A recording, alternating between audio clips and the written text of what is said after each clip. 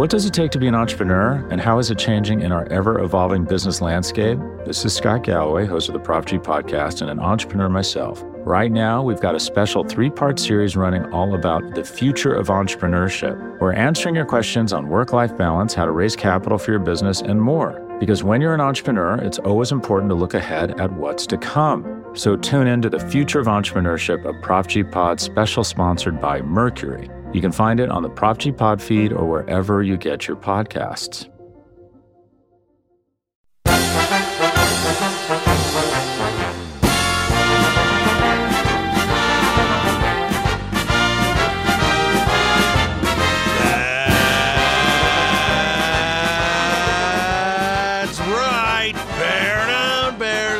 It's time for another edition of the Chicago Bears podcast, Bears Banter, powered by Windy City Gridiron and SB Nation.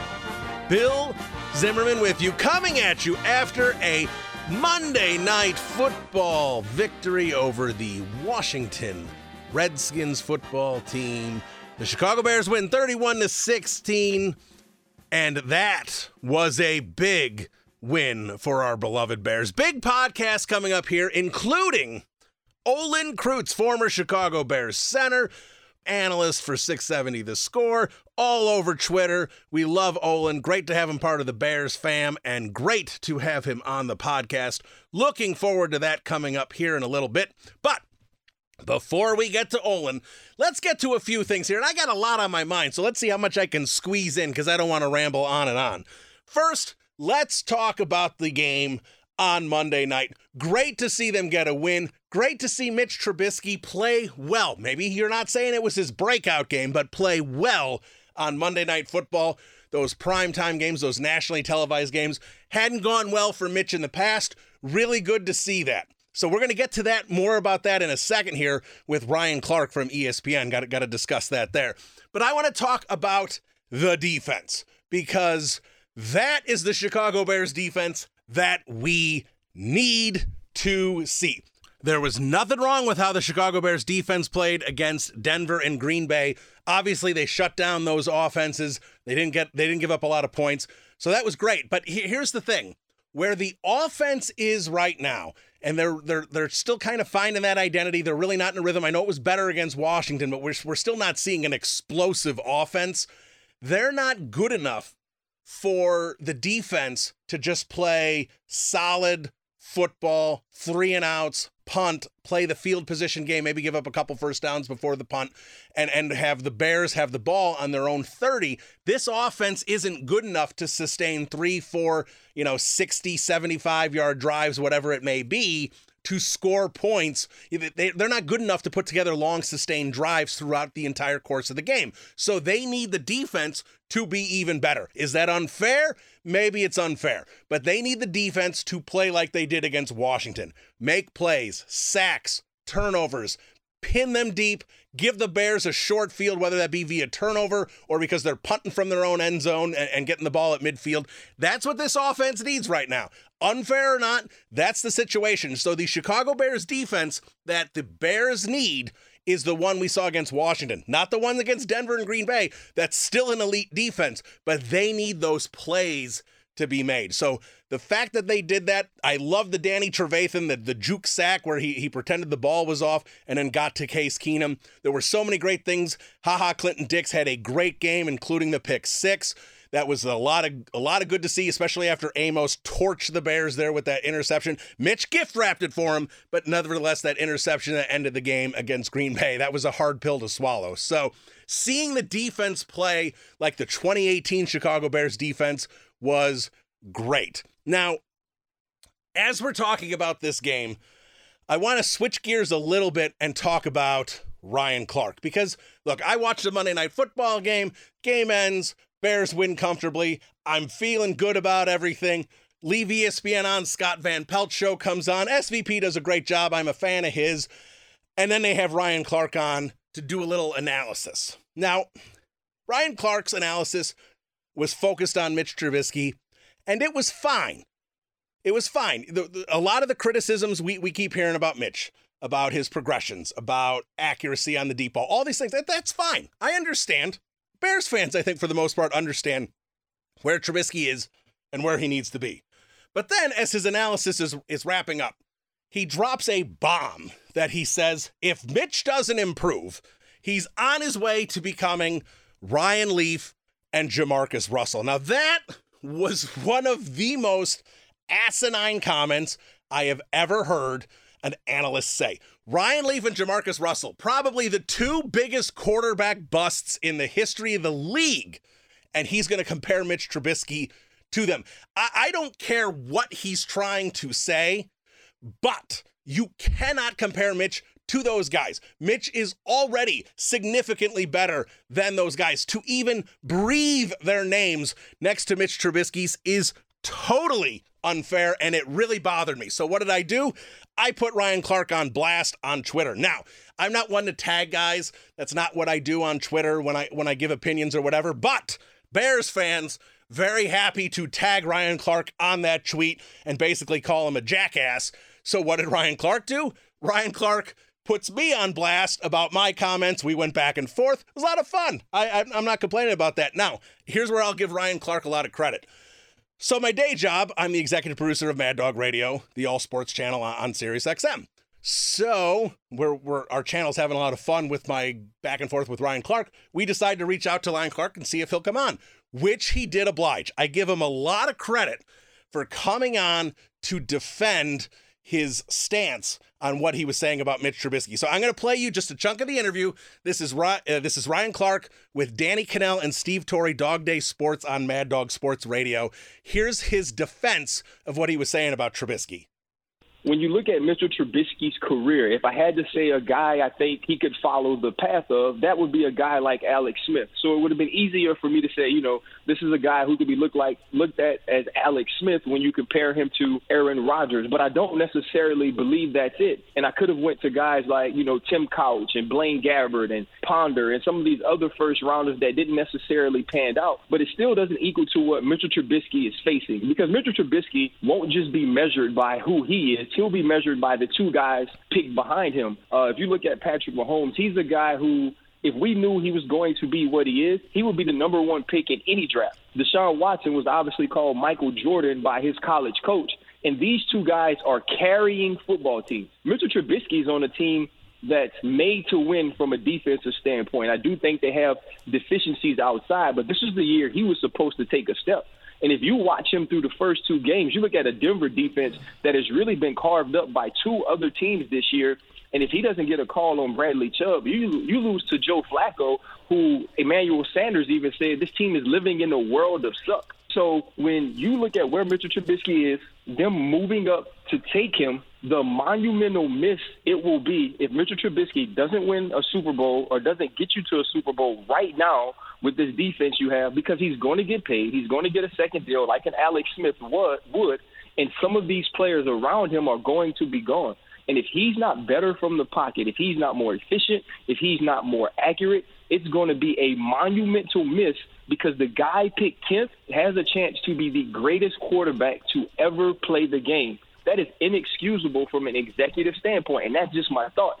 And so, no, he'll have a better career than Jamarcus Russell. He'll have a better career than Ryan Leaf. I get your mind immediately goes to Mr. Trubisky's already better than those two guys. I agree with that. Once, your guy's producer hit me up and put me on blast, I enjoy that interaction because it does give me an opportunity to expound. It was just so late. I was too tired to answer every Chicago Bears fan. I don't know if there's a Chicago Bears fan that would argue if they have Patrick Mahomes, they win a Super Bowl.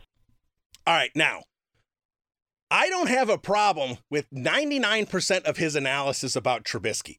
And he throws out the fact that he could have said guys like Christian Ponder and players like that. That's still unfair to Trubisky. And I get what he's trying to say. He's trying to say if Trubisky is just and Patrick Mahomes is in a category with Peyton Manning and Aaron Rodgers and Tom Brady, that it's going to be a monumental miss. So I get that. I get what he's trying to say. So he's trying to say it'll be such a monumental miss because Patrick Mahomes is so good that he's going to be Ryan Leaf. No, no, that is unfair. Trubisky what we see of him right now, he's going to be a legitimate NFL quarterback. There's no doubt in my mind he's going to be a legitimate NFL quarterback. And what I mean by that is he's going to have a 10, 12-year career. He may eventually, if he doesn't put it together, find himself as a backup or one of these quarterbacks that bounces around teams every couple of years because, he's not good enough to carry a franchise. So he's a veteran filler, like Ryan Fitzpatrick. I don't think he's going to be like right there, but he could become that type of player. So if you want to compare him to Marcus Mariota, to Jameis Winston, I completely agree with that. If you want to compare him and be a little harsher and compare him to a Ryan Tannehill or a Blake Bortles, I'll listen. But to compare him to those two guys, no matter what your point was, you cannot compare that. So I give him all the credit in the world for coming on to try and expound on what he was saying on SVP's show. But no matter what he says, you cannot invoke those names when talking about Mitch Trubisky. Now, speaking of Mitch Trubisky, there is one last thing I want to get into here, and that is Ryan Pace, because there was a tweet that was sent out Sunday morning about Bryce Callahan really having problems with his foot and perhaps having to miss the season because of the struggles he has with his foot. I don't know exactly what his situation is, but he's struggling. He's not getting on the field for Denver. That's a problem. So I sent out a tweet because, look, if I'm critical of Ryan Pace, I will absolutely say it publicly, and I will say if I'm wrong. I didn't think that Cam Meredith was a good idea. He had too much potential. I understand the injury was devastating, but I didn't like the move. Cam Meredith can't get on the field. That was clearly the right decision by Ryan Pace. Bryce Callahan, same thing. I did not want to let Bryce go. I thought Bryce was fantastic for this defense. Again, not getting on the field looks like the right call by Ryan Pace. So I basically sent out a tweet saying, tough to question Ryan Pace when he keeps making these right choices.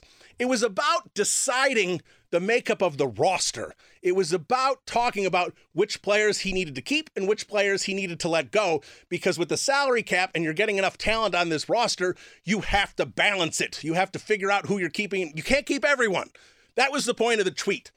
And it turns into an absolute Ryan Pace destruction by Bears fans. I was so agitated with Bears fans. Here it is. The Bears are 2-1. They've got a home game coming up, and then they got the Raiders in London. They got a shot to be 4-1 going into their bye. I should be thrilled right now, but I'm still agitated with the attack that I got because I supported Ryan Pace. Now, there were plenty of guys going in there and fighting Pace's battle with me, but come on, Bears fans. If you're anti-Ryan Pace, I genuinely don't understand it. Yes, he might have missed on the quarterback, and that's a huge, huge black mark on Pace's resume. I get that.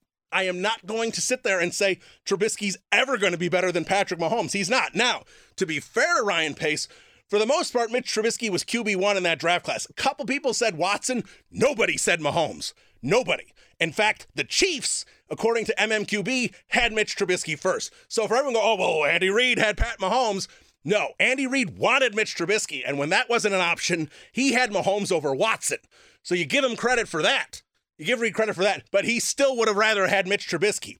You could have traded Mitch Trubisky to the Chiefs on draft night for Patrick Mahomes and a draft pick. So stop sitting there and saying that Pace is an idiot because he drafted Mitch Trubisky.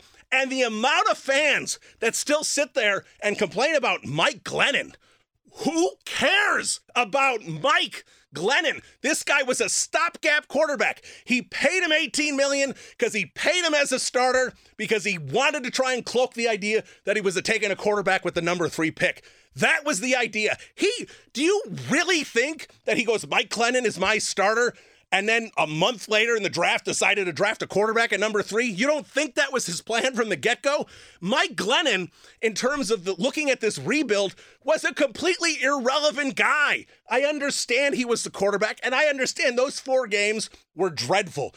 I sent out a tweet when they signed Glennon about how it was the most uninspiring move this franchise has ever made. I didn't like the move.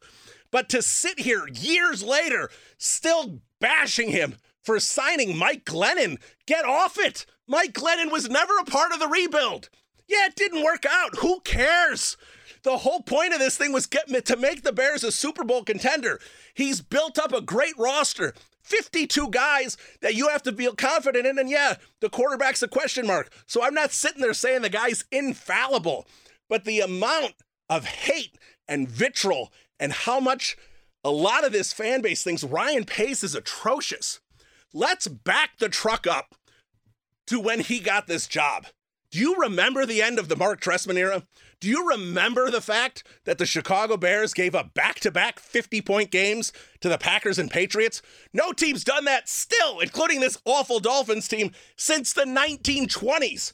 The Bears were a laughingstock. They had basically no talent on the roster. Pace ripped everything up, started over. He kept a handful of guys. He kept McManus, he kept Leno, he kept Kyle Fuller, Kyle Long, and Pat O'Donnell. That might be it. I don't think I'm missing anyone else. They kept nothing off this roster. They started over. And to sit here and continue to bash this guy for starting this franchise over and getting this much talent on the roster in just a few years just boggles my mind. And the other thing, let me catch my breath. The other thing is Kevin White. Kevin White is a bust. I get that. He is a bust. I am not going to defend anything about Kevin White. But the idea that he blew that pick, that draft is terrible. Go look at it. So my argument always on Kevin White is, who did you want the Bears to pick? Don't sit there. I had someone saying Landon Collins. Landon Collins was a second-round pick. If Pace took him 7th, he would have been fired 4 months into the job. Who did you want the Bears to pick at 7? Go back and think about it. Go look at the draft. Was it Vic Beasley? Vic Beasley had 1 year. He's a rotational edge. He's nothing. He's not an impact player. Forget Vic Beasley. The one that is so hindsight 2020 is Todd Gurley, Melvin Gordon. I hear those all the time. Todd Gurley. Now forget the arthritic knee and the fact that his career is already winding down. Todd Gurley. Again, let's backtrack to the season prior with Trestman. Matt Forte had 1,800 all-purpose yards and 10 touchdowns. He was literally the only player on that team that had a good season. The rest of that team was trash. So you want, let me get this straight. Now, first of all, I don't think you should ever take a running back in the top 10. Maybe you make an exception for a guy like Saquon Barkley, generational talent. You should never pick running backs that high. They're interchangeable. So we've got Matt Forte, literally the only positive note coming off that last year of Mark Trestman. The draft comes up. You want Ryan Pace with his first ever selection to take a running back coming off a torn ACL to replace Matt Forte, who is the only good player on the team. Stop with the hindsight 2020 stuff. I am so sick and tired of defending Ryan Pace. He is a good GM. He's made mistakes. Every GM has. For guys, the guys throw out Hronis Grasu. What a terrible pick. Jonathan Bullard, what a terrible pick. How about his draft record is impeccable. He got 2 All-Pros, not Pro Bowlers, All-Pros in the 4th round. He got Jordan Howard in the 5th round. He got Adrian Amos in the 5th round. Stop ripping this. Bilal Nichols, 5th round. Stop ripping this guy. Stop it. He may have missed on the quarterback. We'll see. Hopefully Trubisky continues to develop this year. Hopefully he can become an Alex Smith or maybe even a little better. The jury is still out on him. Stop. Just stop bashing Ryan Pace. All right. I feel better. I needed to get that off my chest. Now that I've got that off my chest, let's get to our guest. Before we get to our guest, though, let's take a time out here. You're listening to Bears Banter. We'll be back right after this.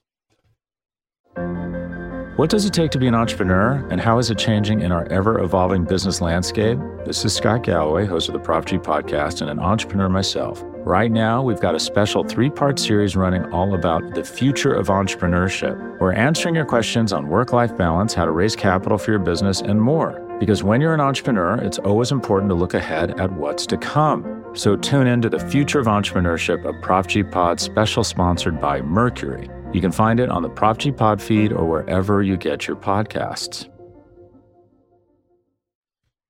All right, welcome back to Bears Banter, and let's get to our guest. I know that was a pretty lengthy monologue, but guys, stop with Ryan Pace here. Stop. All right, and Ryan Clark, we needed to discuss that. So, moving on, here he is, very excited for this guest, Olin Kreutz, former longtime center of the Chicago Bears, great center for the Chicago Bears. He joins us now. We're going to have a good conversation here. He's at Olin_Kreutz. You hear him on The Score. You see him on the NBC postgame. You see him everywhere. He joins us now. Olin, Bill Zimmerman, thanks so much for jumping on. How are you? I'm good, man. Thanks for having me. No, thank you. So, great win here against Washington on Monday Night Football. A lot of positives, I thought, on both sides of the ball. So let's start with the hot button topic, which is Mitch Trubisky. I think all Bears fans, whether they think he's destined to be a very good quarterback or destined to not, were very concerned with what they saw the first two games. A lot of positive steps forward in Game 3. Give me your thoughts on that. Yeah, I thought that I was hoping that that drive against Denver at the end of the game, he makes that play to Allen Robinson in the middle of the field. And you're just looking for a little confidence out of this quarterback, right? Just take steps forward, start to play, be a little more settled in the pocket. And I was hoping that when he made that play, it took a little pressure off of him. And you're just hoping that he keeps growing in that way. So they go and play Washington, and he makes a few more plays. He looks a little more under control, gets it to his playmakers. Now, look, the Redskins didn't look like they knew how to run any coverage that they were running and how to carry crossers and guys dragging across the field. But that's okay. All you got to do is beat who you play. And he made a few plays in this game, especially the one to Taylor Gabriel in the corner. It's kind of a play. I don't know about you, but I've been waiting to see him make where things kind of break down the pocket. He scrambles around, and he hits a big throw, because this offense hasn't had a lot of explosive plays in the first 3 weeks. So it was just good to see Mitch Trubisky in the last 2 weeks now make two big plays and then also execute the layups. And by that I mean just hit the guys who are wide open, these playmakers they put on this team, and let them make plays. Yeah, I completely agree with that assessment. And you're right. That Gabriel play was fantastic. Almost had a similar play to Tariq Cohen against Denver. But, underthrew. And that's what I mean, right, Bill? He's missed those in the first two games, right? Right. And I think it was in Green Bay, if I remember correctly, wasn't it Taylor Gabriel he underthrew, and Taylor Gabriel had to get the pass interference, right? Yeah, correct. To make that catch. So like, I hate to bring these names up because it's a hot button topic, but like Mahomes, or like Lamar Jackson, just making that, the quarterback's got to make one or two big plays in every game. He doesn't got to make all of them. I understand he'll miss a few, and I understand just from watching film that every quarterback misses a wide open receiver, right? People always say, wow, I saw that guy wide open on that play. Well, the one thing you don't know is that receiver even running the right damn route? Is he in the right place? So, just good to see him. Now, that's 2 games in a row now. Mitch Trubisky makes a big play to Allen Robinson to win the game in Denver, and then he makes another big explosive play to Taylor Gabriel. So that's the growth I'm hoping that keeps coming. Absolutely, because I think this, look, if this offense had a Patrick Mahomes, look, we know what this team could be, but the way this defense is set up, the way the offense is set up, they need an Alex Smith right now, and Trubisky can be that if he, like you said, if he makes some of the plays and keeps the chains moving and does the things he has to do. Now, I had Jim Miller on, your old Signer caller, last week, and we talked about those first 2 games, and he thought a lot of it with the Trubisky struggles was on Nagy, a lot of quick one-read passes, really kind of handcuffed him a lot, and really he wanted to see them open the playbook, give Mitch some more options, and it looked like he did that against Washington. Did you have some issues with Nagy the first couple games? Yeah, I thought, it's always the chicken or the egg question, right? When you're watching an offense on film, okay, whose fault is this? And then it usually, if you really watch it, it usually ends up being, it's always on somebody, right? It's everyone. It's the offensive line. It's the receivers. The fact that they had no running game. The fact that they built their team where it's hard to run the ball, honestly. They don't have a lot of run blockers on the field, right? If you put all these weapons on the field, guess what they don't do? They don't run block. Coach Nagy did not have a good first 2 weeks. But if you look at the film, Bill, okay, let's talk about the play. Tramon Williams pushes Allen Robinson out of bounds against the Green Bay Packers, right? And Coach Nagy sets this play up perfect, gets it to inside the 30-yard line to score where he wants to be to call it, calls the perfect play, a fake screen to his right, the cornerback bites, and all Mitch Trubisky got to do is put it out there in the end zone so Allen Robinson could catch it. Well, he underthrows it a little bit. Tramon Williams admittedly makes a great play, reads it, and pushes Allen Robinson out of bounds. Well, as a play caller, you only get 2 or 3 of those a game where you actually set an NFL defense up for a big play. So you set that up, and then it doesn't come, right? The guy doesn't execute the play for you. And guess what you become? A little gun shy now. A little like, what do I call? There were even a few of those in the Cleveland game. They ran a wheel route. I can't remember to who right now. And the guy was wide open. And you can tell that Coach Nagy was not happy with Mitch Trubisky when they got to the sideline because, as we saw in the Cleveland game, he's probably telling him, like, look, he gets into the line of scrimmage, he gets the look he wants, and he tells him, look at the wheel route, right? It's going to be open here, and he still doesn't throw it. So I think they're all struggling a little bit. I think it has to do with Mitch, Coach Nagy, the offensive line, the playmakers not making plays. And like we talked about earlier in this interview, man, you're just hoping that these 2 games against Denver, the one play against Denver they made, and then the Washington Redskins game, you're hoping this offense is starting to gain a little rhythm because let me tell you, they got a tough defense coming to town this week. Yeah, they absolutely do. And I really want to dive into the offensive line. But before I do, I want to jump over to the defensive side of the ball really quick because obviously the game we saw against Washington was a fantastic game. They're forcing turnovers. They're getting all over Case Keenum. It just looked exactly like the defense that we saw last season. Now, there was nothing wrong with the way the defense played the first couple games, but the way the offense is right now until it really gets a rhythm, it just, with the defense not causing those big plays and kind of playing that field position battle, the offense wasn't at a position where they could sustain 3, 4, 5, 60, 70-yard drives and get points on the board. So the defense, as well as it was playing, unfair or not, I don't think was doing enough to help out the offense, but we saw them spark the offense with how well they played against Washington, and hopefully we'll be seeing more of that defense moving forward. Right, and we understand it's a big ask, but when you watch these guys, man, can they be a special defense, right? And you line them all up, and we all know what Khalil Mack is, except for maybe the Grudens. The Grudens don't seem to be very impressed with him. One trades him, and the other one thinks he doesn't have to double him in a Monday Night Football game. So the rest of us know that Khalil Mack is a Hall of Famer who can change games in an instant. But if you put Akeem Hicks, Eddie Goldman, Trevathan, Raquan Smith, Leonard Floyd, Fuller, HaHa Clinton-Dix, Eddie Jackson, all these guys are on the field on one defense. And they are a special unit who can cause a lot of turnovers. And you can tell that Case Keenum, just by watching film, was seeing ghosts out there already. He didn't know where to throw the ball. Quarterback sneak, 4th and 1, he's reaching it over like it's goal line for whatever reason. He thinks he scored a touchdown, and then it's it's not a fumble. So these guys, they get after you. They get after the quarterback. Leonard Floyd seems to be playing better. They got so much speed at middle linebacker that yes, they can create turnovers. And I think that going back to the play caller and Coach Nagy, I think that some of that play calling is you're like, okay, now how much do I take a chance? Because the only way the Bears can start losing to teams like Denver or Washington is turn the ball over, right?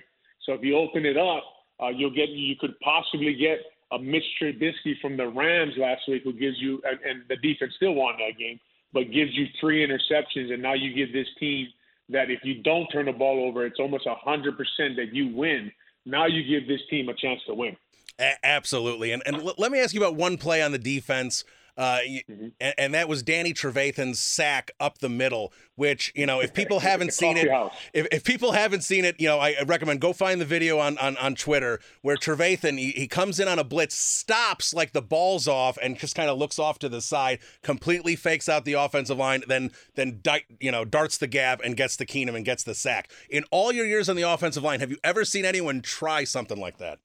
Yes, yeah, that's been around for a while now. That's a coffee house blitz, and Jim Miller would know the name.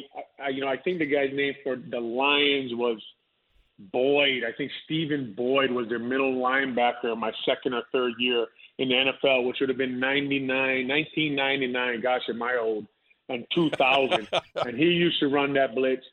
Brad Culpepper, the Tampa Bay Buccaneers defensive lineman, the nose guard, he used to do that on TT games, which is tackle and tackle games. He would act like he was looking at the Warren Sapp, which would make you freak out because that's Warren Sapp. So you got to go over there and hit him, and then he would just run straight ahead. So yeah, that fake blitz or fake game, that's been around for a long time. But obviously with social media nowadays, these are all first time I've ever seen this thing going on, right? But really, guys been doing that probably since the 1980s. Gotcha. Yeah, I've never seen it executed that well. It was, I don't know. He really sold it. It was a lot of fun.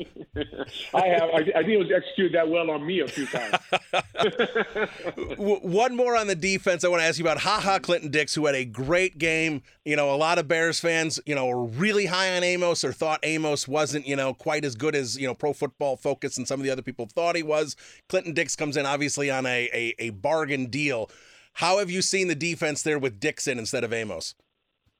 I think it's kind of a perfect defense for Clinton Dix because he does not have to play the run too much or come downhill or be in the box. And when he does, they're probably telling him you got to do this 2 or 3 times a game and you have to do it aggressively, right? Because that front seven, they don't really need another guy in the box to stop the run. That's how good they are. So he can be back there kind of playing center field, reading the quarterback, doing what everybody knows he does well anyway, right? Where he can read the quarterback and break on balls and use his experience in the NFL and know where the ball is going. And then, he plays a team that he played for.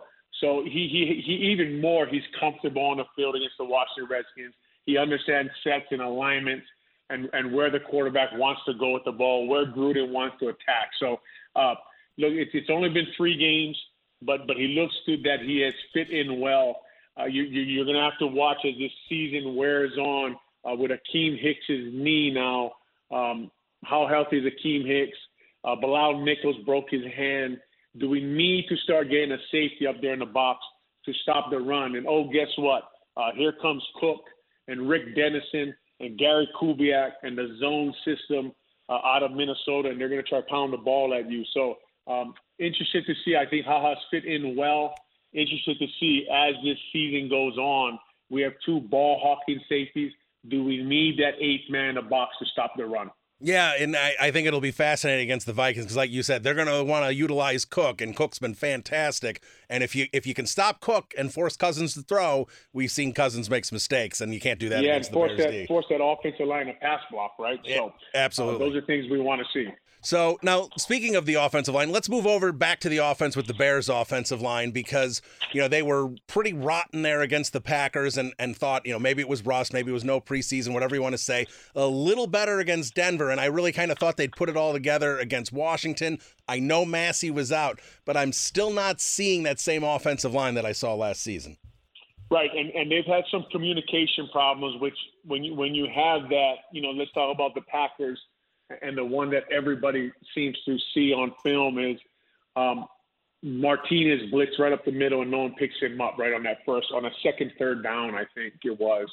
And that's a communication problem between the offensive line and the running back. So now you got to get into the blitz pickup plan that they install on Thursday afternoons for third down.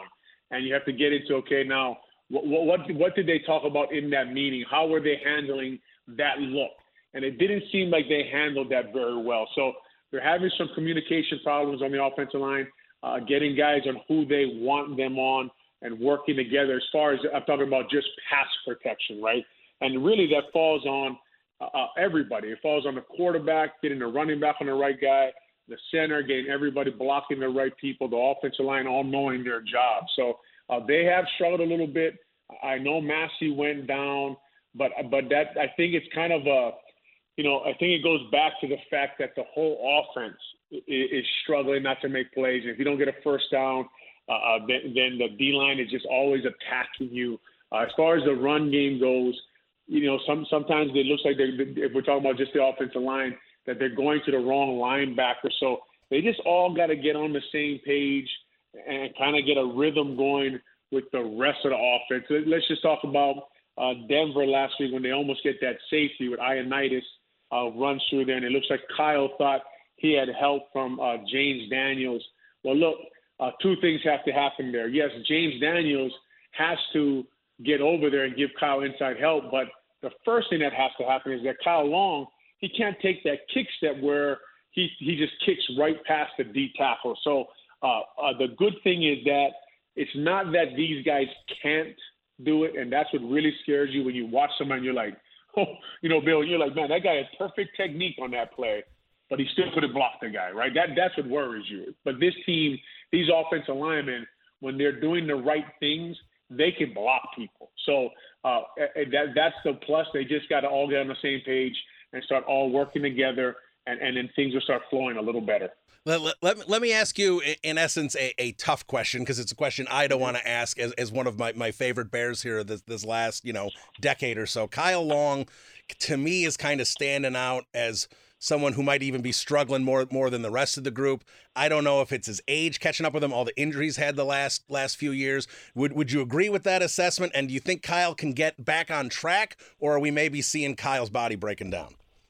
Yeah, I'm with you. I'm a huge fan of Kyle Long. I think that he has to we'll never know how bad that hip is, right? That just popped up on the injury report. I don't know. I still see him like we just talked about earlier with the rest of the guys. You still see him making some unbelievable blocks because he is an unbelievable athlete, right? But I would have to agree with you. Not to dance around the question, because I'm like you. I'm a big fan of Kyle Long's, but I would have to agree with you that he hasn't played well in the first 3 weeks. I think if you asked him, he'd probably say he wants to play better. I don't think they've got the movement in the run game out of Kyle Long that they've wanted. And I also think that he's been in the quarterback's lap a little too much on pass protection. So really that offensive line needs Kyle Long to not only be a good offensive lineman, but they need him to be on an all-pro level and get his game back to where it was. So, I guess if my answer to your question is I haven't seen it, and if you don't see it, yes, you start to worry about have the injuries finally caught up to him. Yeah, and hopefully he can turn it around here. Obviously, the offensive line's a lot better with them, firing on all cylinders. So, and while we're on the the interior part of the line, what have you seen with the Daniels Whitehair switch? Positives, negatives. Positive, I think that they are both in their position that they could play the best. I think James Daniels, and I'll continue to say this, I think he's going to be an extremely, extremely good center. He makes blocks out there that not a lot of guys can make, Bill. He not a lot of guys can base a nose guard. By base, I mean one-on-one. You have a one-on-one block with the nose guard that can base a nose guard and walk him off the ball. And James Daniels does this. He's got enough athleticism to get to the second level. He has great hands on pass protection. The only thing I don't know is I don't know by watching the film when I start to see a lot of mental errors. I don't know how much of that is him. I don't know how much of that has he taken over this line yet. Does he feel comfortable being the leader? Does he feel comfortable with his calls and putting guys on the right guys? And sometimes being comfortable is just willing to make a mistake. Like, you're not going to be perfect during the game. So let's point. So a center will point the linebacker, right? And that sets everybody's blocking scheme. So if I point to 52, it gives everybody, I'm going to 52 or you're going to 52, and it puts everybody in who they got. So that's the only part of his game I haven't seen enough of yet, because look, as a center, if everybody's on the right guy, you have to take some responsibility for that because you set the blocking scheme. That Kenny Clark beat him on that 3rd and 1. Look, Kenny Clark coming across your face on 3rd and 1 when you're trying to fly off the ball. We all get beat like that at some point in the NFL. As far as Cody Whitehair goes, the Bears are lucky to have this guy who potentially could play every position on offensive line. And by that I mean he was an All-American left tackle at Kansas State. Now, he wouldn't be your ideal tackle in the NFL, but he could do it in a pinch. He looks like he's in a natural position at guard.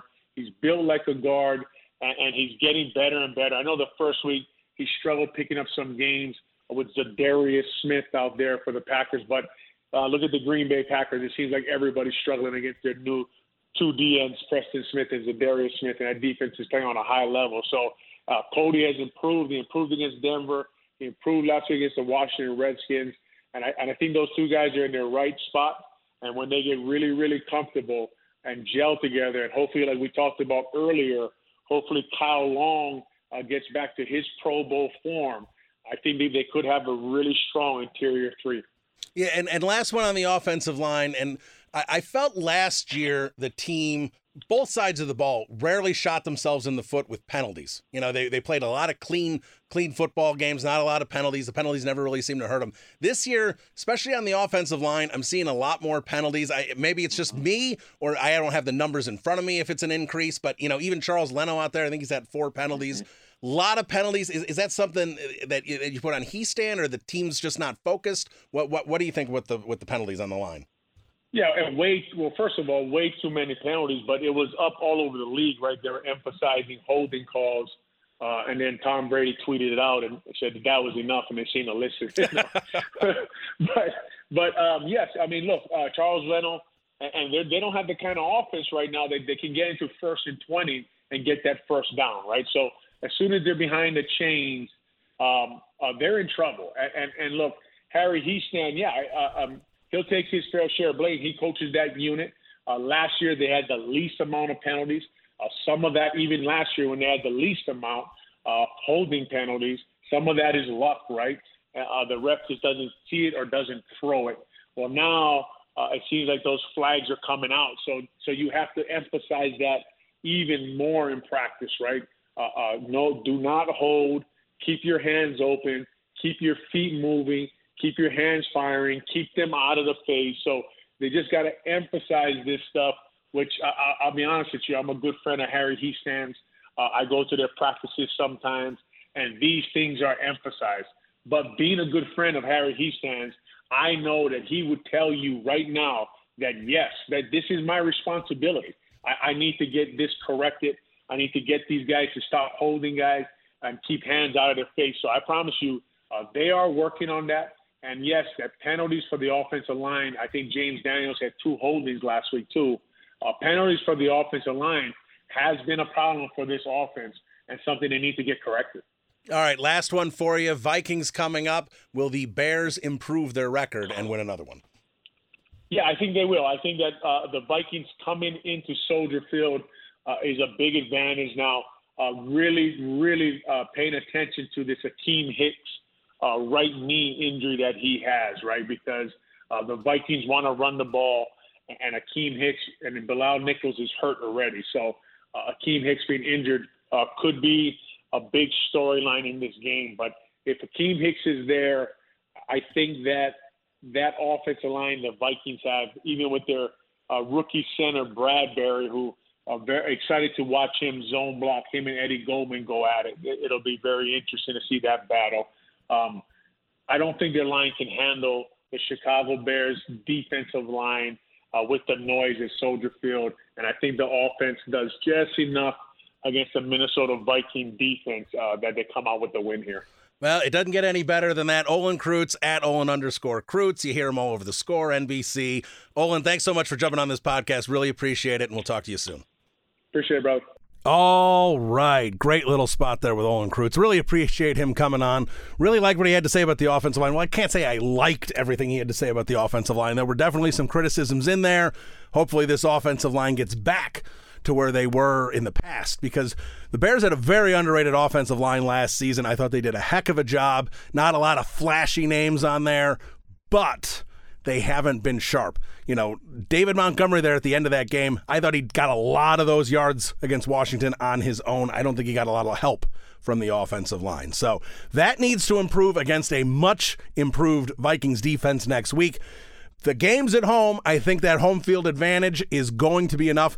Obviously, that defensive front needs to be healthy. They need to shut down Dalvin Cook. Let's force Kirk Cousins to throw the football, because I believe Eddie Jackson had a pick six last year, and he could gift wrap another one at any moment. That is what Kirk Cousins tends to do. So I don't want to babble on too long, because that was a bit of a lengthy podcast. Hope you enjoyed it. Hope you enjoyed Olin Kreutz. Apologize for my Ryan Pace rant, but please, Chicago Bears fans, have a little objectivity about what this guy's accomplished. That'll do it for Bears Banter. We'll talk to you next week, hopefully after another Chicago Bears victory, and we'll get you set for the Bears to go across the pond to face the Oakland Raiders. Bill Zimmerman here. Bear down, everybody. We'll talk to you next week. Adios.